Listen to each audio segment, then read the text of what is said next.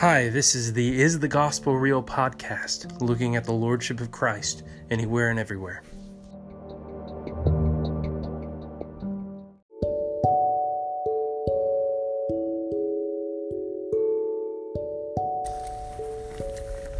Hello again. Walking my son. He's in a stroller. He's a little over 1. She's walking on Easter Sunday. My daughter is asleep, hopefully asleep, and he was kind of cranky, so that's why we're outside going on a walk. So I thought I'd check in and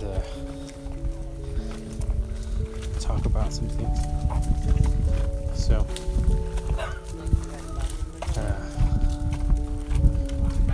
where we're currently at in terms of what day of the week it is Easter Sunday, like I said, and I wanted to talk about my Easter Sunday. So my Easter Sunday was in a toddler's room with my wife and a youth helper, watching 22 toddlers and then our son as well. So he's a toddler too. So we really had 23 kids to ourselves, and it was exhausting. It was definitely like a battle zone.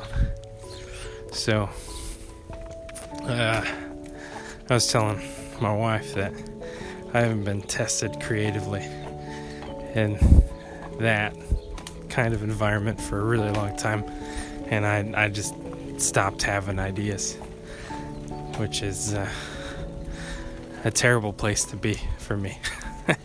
Not having any ideas to do anything. I felt like I was like strangled because I just didn't have any ideas to entertain the kids. So but I was going all out. I was getting some exercise, putting a little sweat in, and we survived. But on top of that, our kids' area is in the basement, and so the toilets were overflowing in the basement because the sewer was backing up. So water was coming through the sewer drain as well as the toilets themselves, and so it was mass chaos. But I wanted to ask the question, because I thought about it while I was there, because I'm doing this thing. So I thought about how is the gospel real in this moment while I'm in a panicky mode, and I got kids screaming at each other. I don't even know how many kids hit one another today, because it's just hard to keep track. And you want to make sure that everybody is safe. And unfortunately, like, one kid was he's a kid that doesn't talk very much, but he soiled his pants, and I noticed it like as his dad was picking him up, and so I apologized. The dad was cool about it. He understood the kind of chaos and mess that we were in. But even there, the question could be asked, is the gospel real on Easter Sunday when you're not even with the larger portion of the church, but you are in the toddler area in the basement while the toilets are overflowing? And it is real there. It's not as though that I reached the point of being able to not serve. Honestly, there is a point where I'm like exhausted, but there's no real danger of me just, 1, dying, and for 2, to stop serving. we can all be frustrated and want to just quit everything now, almost like if you're at a job that's you just have to put up with a bunch of junk and you reach the end of your rope. But so it was that kind of experience today. But I chose to serve, and even in a difficult environment there, that it doesn't matter how difficult it is. It really wasn't any kind of life-threatening. So I wanted to apply the balm of the gospel to myself by saying that it does exist there in that scenario. And I know because that's the second question. So how do I know it is? And I know it's real because even in that scenario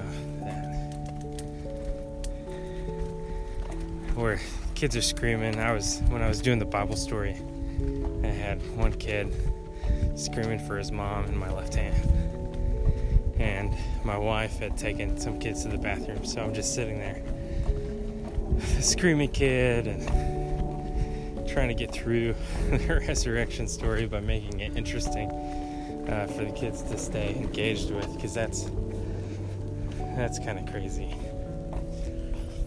But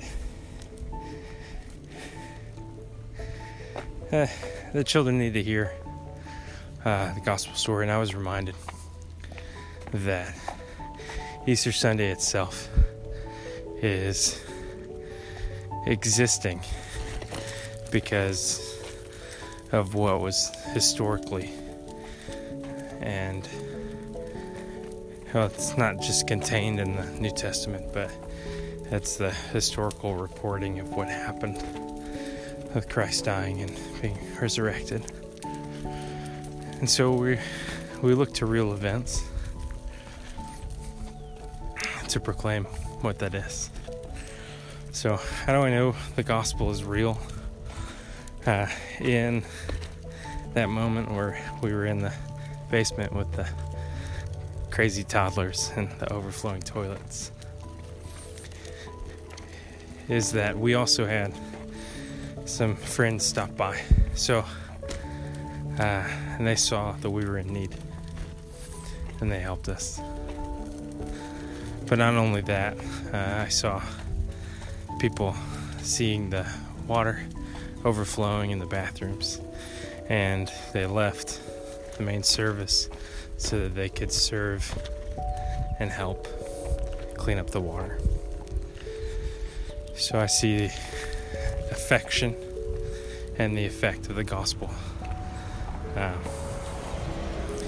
because even though you don't have to be a Christian to do those things, Christians ought to do those things. And so there's evidence of the gospel work in somebody else's life to be selfless.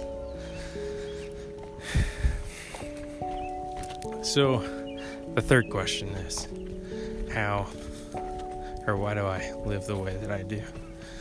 So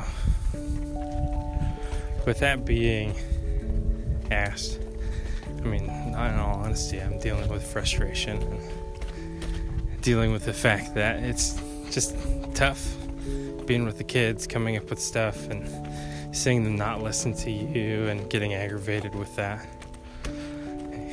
And the biggest thing in that scenario, I guess, is patience. I didn't necessarily have the best patience, but I knew at least that it was going to be over whenever it was going to be over. Sometimes the services go long, and I think it went long because it was Easter Sunday. But so there's room to grow in patience, and I'm going to be praying for my own patience, because it was evident that I was given over to, like, even, it's kind of goofy that you would say hopelessness in that sense, because it's not like the toddlers are trying to wrench my life from me and almost kind of like Lord of the Flies, but that's just a real scenario that we went through. And so I need to change with my attitude, because again, serving is good, and doing the hard things is good. But so the gospel does exist, and in the most harrowing of circumstances, with kids that are not your own, and conditions that are no fun, like the bathrooms overflowing. Until next time, talk to you later.